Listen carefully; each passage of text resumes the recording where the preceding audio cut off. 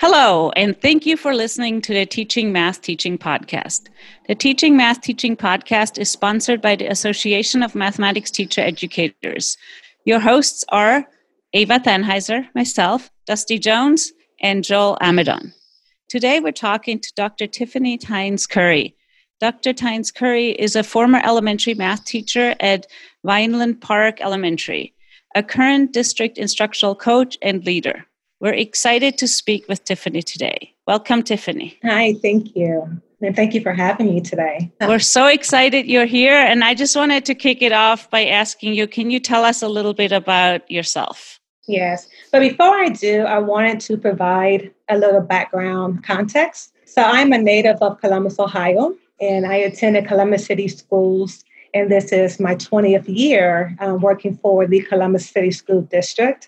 And before I share a little about myself, I would like to paint this portrait of the Columbus City School District.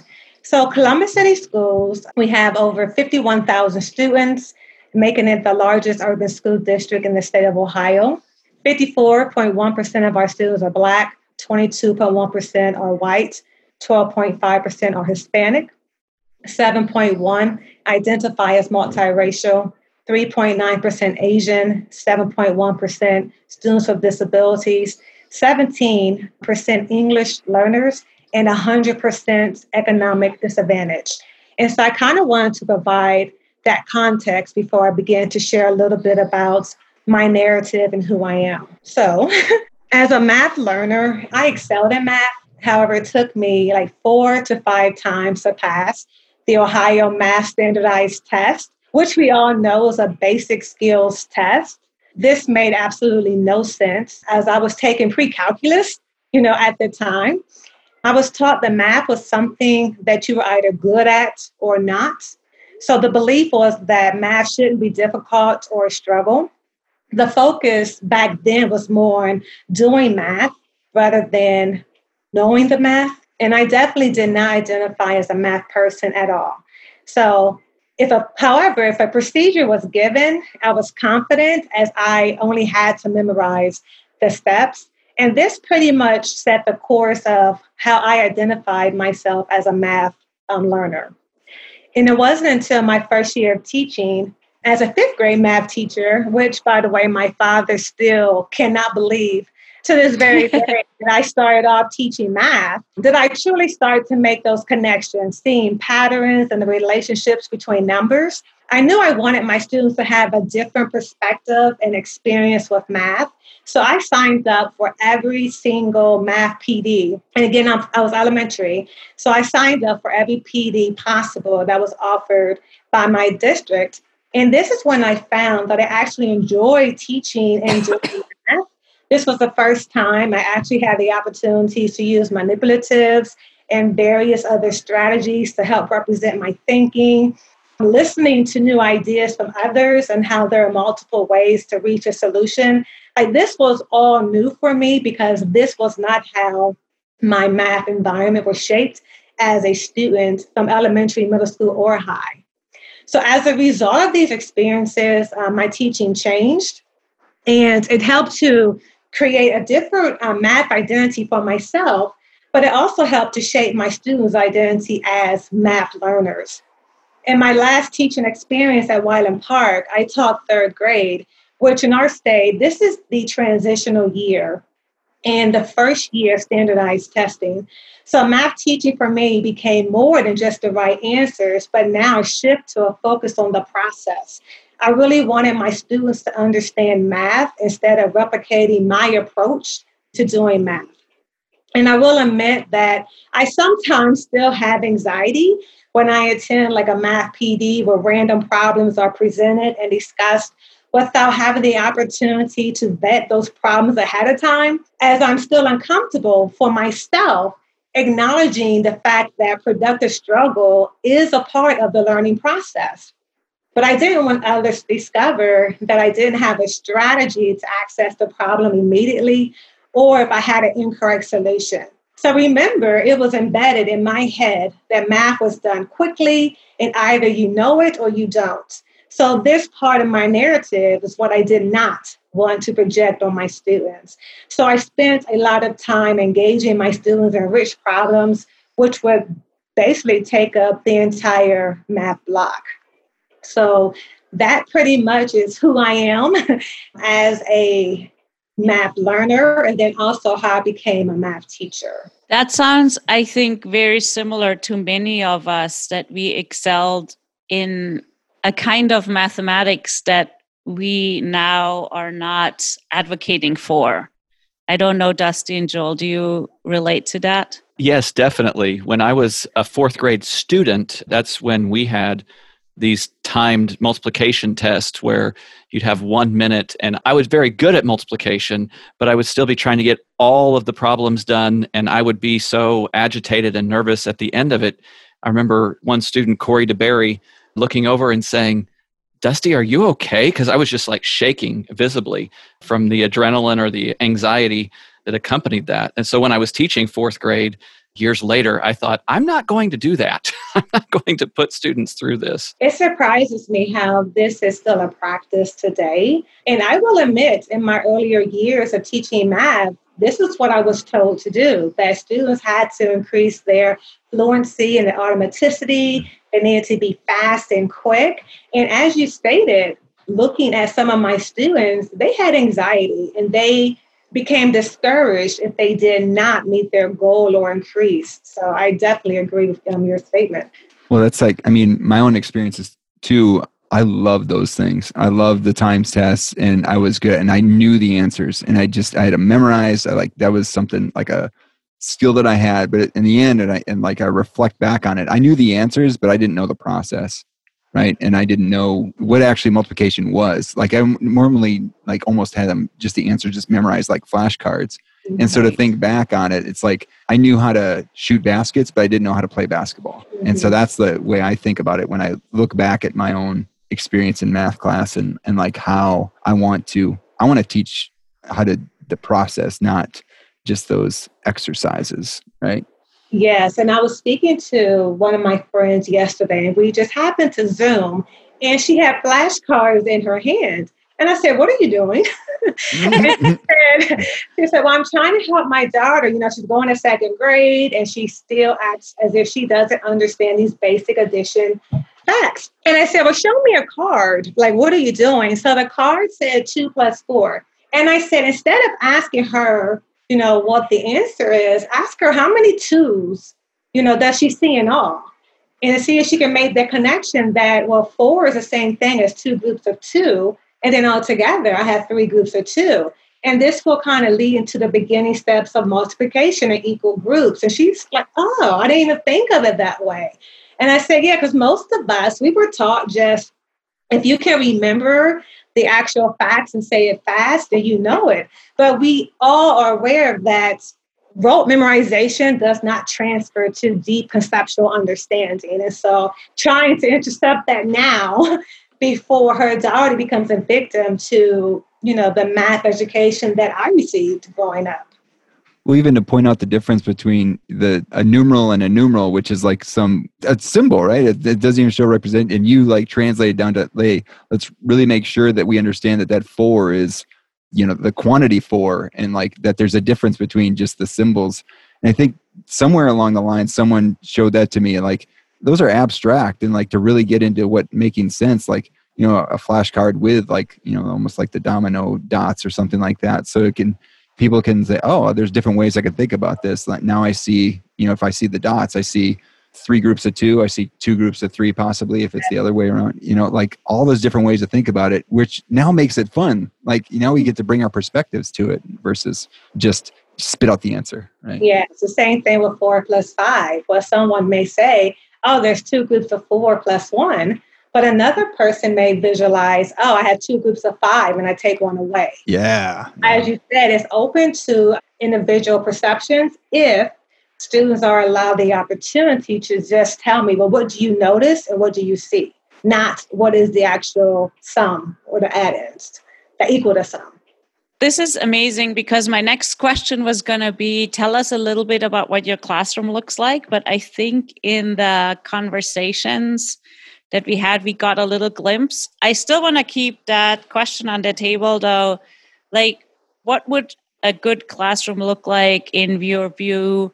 But also then transitioning into this current situation that we have, like, what are we doing about these things now? Yeah, and I wanted to provide a little context because I'm not currently in the capacity of a classroom teacher. So currently my position is a district transformation coach. And whenever I say that, people say, what exactly does that mean? So I provide professional development and support the school improvement plans, instructional strategies, teacher-based teams, building leadership teams, coaching cycles. I can model lessons and any other requests that may be made by the building principal or teachers. So when I work with teachers, I like to see myself as their thought partner or his or her thought partner. If a teacher is willing, I will observe lessons and debrief with her directly after. Typically, I always begin my conversations with, what do you believe went well in this lesson? My main objective is to get the teacher to reflect on his practice and to share his thinking with me. As mentioned before, I also modeled lessons with a focus on showing teachers how to engage students in a mathematical discussion. So I really focus on discourse. So basically, when I am facilitating a lesson for a teacher, I'm talking less. So I'm posing more questions to the students. I'm walking around the classroom to observe the strategies being used. I record what I have noticed, and I'm listening to students talk with one another about their own mathematical thinking. So this last year, again, my main focuses have been on student discourse and productive math struggle, because as I mentioned with my own experience, we are not comfortable with students struggling mathematically. But there's a difference between struggling and productive struggle, and that is that conversation that must be had. So mostly, I want to help teachers empower their students. I want them to be able to give their students a voice within the classroom and have the exchange of student ideas, their representation, their thinking, their talking, agreeing and disagreeing. So basically, a lot of the work from Hattie, Fisher, and Fry, visible learning, should be a part of students' daily mathematical experiences in the classroom. So the main question is, how can we make learning visible for all students? And as I mentioned earlier, many teachers are uncomfortable with math and will openly admit to it. I find it very interesting that as a society, it's not acceptable to say, I hate reading or I'm not good at reading. However, it's perfectly acceptable for us to say, I can't stand math, or don't give me a math problem. So I try to encourage teachers not to project their math anxiety on students, which ultimately is their math identity. So I also want to encourage intentional planning. So unpacking standards, become familiar with that standard, and truly gain an understanding of what that standard implies. And by this, I mean, so we're thinking about what strategies will students use as they approach this particular problem that the teacher created. What are the misconceptions that students may have? How can we create a few pre-planned questions that will help students successfully complete the task, but also show evidence of their understanding? Reminding teachers to focus on the process and not so much on the correct answer has also been a huge part of the conversations that I engage teachers in. Again, many teachers teach as they were taught. So if teachers have an understanding of students' thinking, then it'll be easier to help students identify their own error. And it's also important for teachers to know how planned activities will help students develop a better understanding of who they are as learners of math, while also providing useful information that's going to inform their practice and also to gain a better understanding of their students. It all comes back to being intentional. And ultimately, that goal is for students to take ownership of their learning and apply their thinking to new contexts and situations, which, we all like to call that transfer learning. But it's also important to give a voice to the silenced and unrepresented students within our classroom. And giving all students a voice and allowing them to recognize, experience, and communicate their brilliance is a goal that we all should be striving for within our classrooms. And when I was actually in the classroom, I had 4 goals for my students. My first goal was to help my students discover their voices. My second goal was to help them find their passion. My third goal was to help rewrite their narratives as math learners. And lastly, it was to create this culture where it was embedded in our learning environment that everyone has something to contribute to the discussion. So I wanted everyone to feel comfortable taking risks, knowing it's okay if you don't have an answer, but you will have the opportunity to listen to your classmates' ideas and see their strategies and to see if you're able to make a connection to their thinking and to really reflect on your own practice and see, what do I know about this problem? What information can I use to access this information as a learner myself? So I know that was a lot. Sorry. Just as you're talking and you're talking about, like how you were in the classroom and then how you're working with teachers, it almost feels like there's a parallel going on with what you talked about before with, the math problems where you have, teachers that you probably are working with teachers that, like you said, that wanted to teach the way that they were taught. It's like they already have the answer, right? They already have the answer, but you're like, you already have the answer, but you want them to back up and be like, but there's other ways to get to that answer. And you're talking about, with your students with the voices, passion, narrative, and culture. It seems like what you're doing with your teachers is like doing the same thing, except now instead of doing mathematics, you're talking about teaching mathematics. Yeah. It feels like there's some sort of parallel going on there. And it's a huge shift. And I will admit it is an uncomfortable shift. I remember when I went through this process myself, you're caught in the middle. It feels so good, but at the same time, you're afraid. Because again, you don't want people to know like, ooh, I'm not very comfortable with, math. And if you give me some steps or a procedure, oh, I am amazing. But take away that process, just ask me, what do I notice or what approach can I take? Now, that's a whole different conversation. And I think for so long, our students have not been made to be a mathematician. They haven't been told. And again, I was 3rd grade and I was that transitional year. Yeah. And and I'm not knocking K1 and 2, but they have so much to cover. And they believe if I show them, if I model, if I have them practice that same skill over and over and over again, then they're finally going to get it. But then when they come upstairs, and I say upstairs because 3rd, 4th, and 5th is floor, we're like, oh my gosh, like you ask them a question, they shut down. So, me being quiet I had to learn that skill. Like, hey, it's not my job to just give you the answer. I'm curious about what you think, because what I think and what you think could be totally different.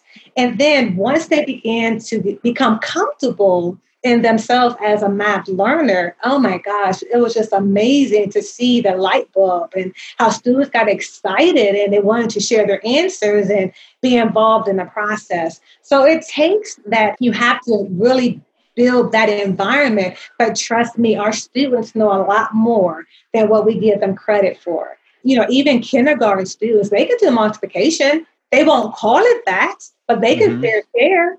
If you ask them how to, share this candy equally, I guarantee you they will find a solution to that problem. And that's multiplication without putting a name to it, but giving students the opportunity to just explore and to ask questions and be okay with not having an answer at the end of the day. That's great. That's reminding me of some conversations I was having with students, and I'm teaching a summer class right now. And one of the things I was asking them, what questions would you ask the student that they just saw in a video to move them forward? And a few of them were really struggling with coming up with the questions. They were saying, well, I would tell them this, or I would explain that. And I said, no, I really want you to ask a question here. I want you to try to find out more from this student.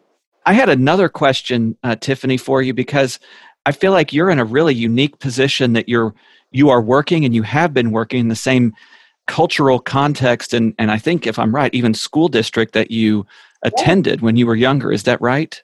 You are correct. Yeah. So I think you have a wealth of cultural knowledge that's just kind of embedded in you about what it's like in Columbus City School District. Can you talk a little bit about that?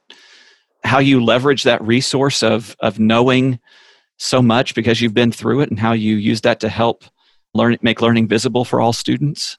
Well, I think you stated exactly what I'm about to say. So when I look at my students, I see myself. Remember, because I am a product of Columbus City Schools, and we are a large urban district. So you can add in your own personal biases, what you think I'm implying, because I probably am implying that. So there is a preconceived notion these kids can't, due to the various barriers. And I'm going to admit we have some extreme cases here and a lot of social emotional aspects that do impede on learning. However, I love the fact that I can relate. I understand the currency of the students here because I am from the same area and I still live in Columbus City. Mm-hmm. So I'm relatable. And I know for some, it takes a while to be able to understand the context because many of our teachers are from suburban or rural areas or just not from Columbus, period. So it takes a while for them to gain that knowledge of the community and how to leverage the community as a way to gain a better understanding of your students. And once you understand your students, you can truly teach your students because they know you care about them and that you're there to help them truly see themselves beyond what they ever imagined.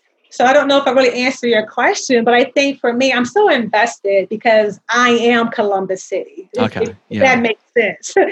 And I could have left. I could go to another district, but it's important for me to remain in this community because a lot of our Black and brown babies, they are perceived as if, again, I have to tell you, I have to show you. You're not bringing anything to the table, and that's not the case. So my main goal was to help rewrite the narratives of my students through the use of math.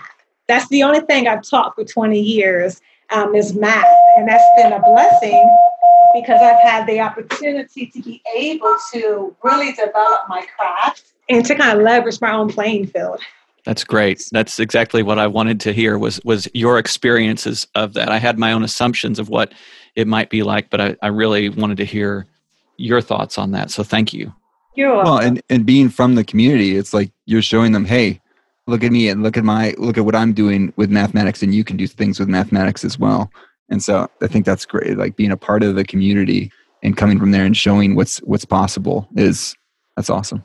And I'm very open with my students, very transparent when I was in a classroom or even the teachers that I work with. I let them know math was not my thing. Again, I was good in math because if you showed me the actual procedure, bam, I have it memorized.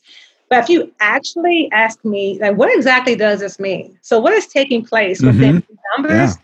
I wouldn't have a clue. And when I do my PDs, even though I'm not content specific, everyone knows that my baby is math. So we're going to engage in student discourse or productive math discourse. That's pretty much what it's going to be about. And I had so many teachers get frustrated with me because they can give me the answer. And then when I ask them, okay, so what exactly does this mean? What's actually taking place? And like, well, what do you mean? I had the correct answer. And I said, well, what if I didn't care about the answer? Can you explain to me what's taking place within your thinking here? And they would literally shut down on me because they feel as if I am trying to discredit their knowledge and their understanding. And that's not the case. I'm trying to get them uncomfortable with being uncomfortable because that's pretty much what we're doing to our students. We put these fancy problems up. We say, solve this problem. And then when a student can't solve the problem, we start asking questions. But the problem is we scaffold the questions down so low that we take away the actual rigor and we actually change the question that we initially started with. So now students are feeling successful, but it was not the actual question that we initially proposed to teachers. And so it's really just a process. And I wish we had the opportunity to really focus more on mathematics. But in my district, and I'm sure everywhere else, reading takes precedence over everything. And I'm like, guys, but math is just as powerful, you know? Kind of reminds me, we had Mandy Jansen on a couple times. We did the book club for the podcast in June on her book, Rough Draft Math. And the difference between in using rough draft and like unfinished thinking within math classrooms and to basically shift it from this performance culture, like I've got to perform, right? I've got to have that answer, to participation. Like it's about knowing what's behind the scenes. It's about that sort of thinking, not just did we get the answer correct. And so it's that shifting. And so it's almost like taking those ideas of rough draft math from teaching the students to like, now we're thinking about teaching teachers, and like we're all in the process of becoming something. And so like our culture is that we are going to care about what's behind the problem. We want to get at student thinking and stuff like that. And so it feels like that's the kind of things that you're getting at with your approach to working with your teachers, and which is fabulous. Well, thank you. I'm trying, because a shift in your ideology is not going to change unless new information is presented and you're given the time to actually, stop, pause, reflect, process, but then have someone engage in a conversation to help you make sense of your own thinking. And that's why it bothers me too with students working in isolation. Yeah, you could put a student in front of a computer, but they need to have other voices to help them process their thinking. There needs to be an opportunity for them to ask questions and to see other strategies, and then go back to their whatever they're working on, see if they can make better sense of it. So let's kind of start wrapping up our conversation. And I wanted to touch a little bit on what's happening right now with potentially going online and how some of the stuff may play out online. So I don't know if you want to talk a little bit about what's happening in your school district and how you are preparing for that. So right now, the reopening plan for our district is a blended learning platform. So 2 days Brick and 3 days Click. However, due to the increasing numbers of COVID-19 in Ohio, I truly wouldn't be surprised if we begin the school year virtually. Our district has provided a robust online learning platform to serve students in every grade level and academic area. However, I think what we're missing here are those live learning sessions that I kind of mentioned earlier, that we have to provide students the opportunity to engage in live learning sessions and not just to sit in front of a computer. Despite how well designed we believe that curriculum may be, students, we have to hear strategies and see solutions, and have those opportunities to ask questions of others and to listen to others' ideas and responses to just make sense of the math that is in front of them. And I'm also have a little bit of anxiety for our teachers, because this year our district has adopted 2 new material adoptions for math and reading. So not only will teachers have to grapple with, okay, how am I going to ensure viable curriculum for our students virtually, but they also have to learn 2 new material adoptions in math and reading, which is so huge. And like our teachers are overwhelmed right now. Their anxiety levels are extremely high, and we're just all trying to figure out how to navigate everything virtually. And so for me, I believe now more than ever, teachers will have to work collectively together to ensure students receive a viable and rigorous, education. But also we need to remember to support each other and to remember the importance of being flexible and to be just to learn to be uncomfortable with what we don't know. And as I think it was mentioned earlier, and I always come back to that, learning is always unfinished. And if learning is always unfinished, then teaching is also unfinished. And so I think we need to take heed of that and just relax. We'll get through it. So we're always here together. Teachers have a wonderful way of banding together and supporting each other to really create some exceptional work for our students. That's really good advice. Take care of each other.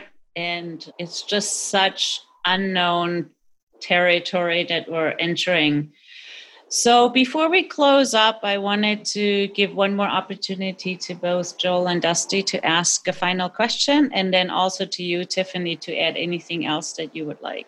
So, Tiffany, I guess my main question is, as teachers of math teachers, we're all, teachers of math teachers.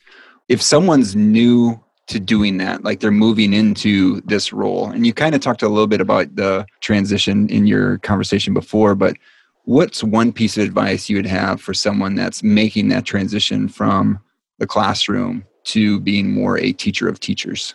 I think the main thing is we are all first year teachers right now, rather if you are in the classroom or actually supporting teachers.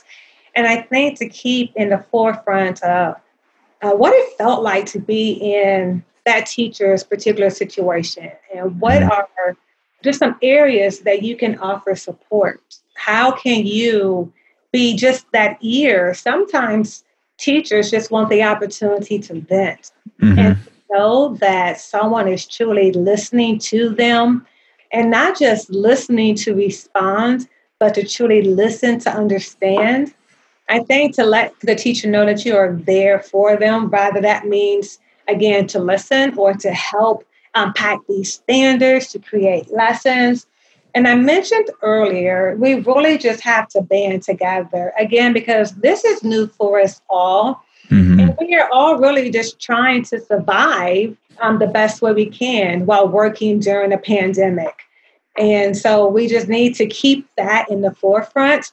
But what I really would love for teachers to be able to do just holistically is to really reflect on what inequities have surfaced as a result of COVID-19. Yes. Despite every classroom having access to Chromebooks and other technologies, are we really preparing our students for the global and technological advancements of the 21st century? Like we like to use, those fancy words of, we have this and that, but what education are we really providing for our students? And what is our ultimate goal? So regardless of face-to-face, regardless virtual, regardless if it's me coaching another teacher, I think the main takeaway is how can we ensure that we are providing the best learning experience for our students and we are allowing their voices to be heard in every aspect of the curriculum. They should be able to see themselves in everything that they do, and their voices should be heard and represented. From brick to click, right? Yes, from brick to click. Tiffany, Joel had the same question or a similar question that I was going to answer. And I just really appreciate your realistic and also hopeful perspective on what's coming up and how we all need to kind of face this as it comes, but together, banding together. I just really appreciate that perspective that you have. Thank you. Thank you. Our last question usually is, where do you turn for resources if you need any? Do you have any pieces of advice where you go for like tasks or other kinds of resources? Not really. I really turn to the education community, I think, which most people are doing.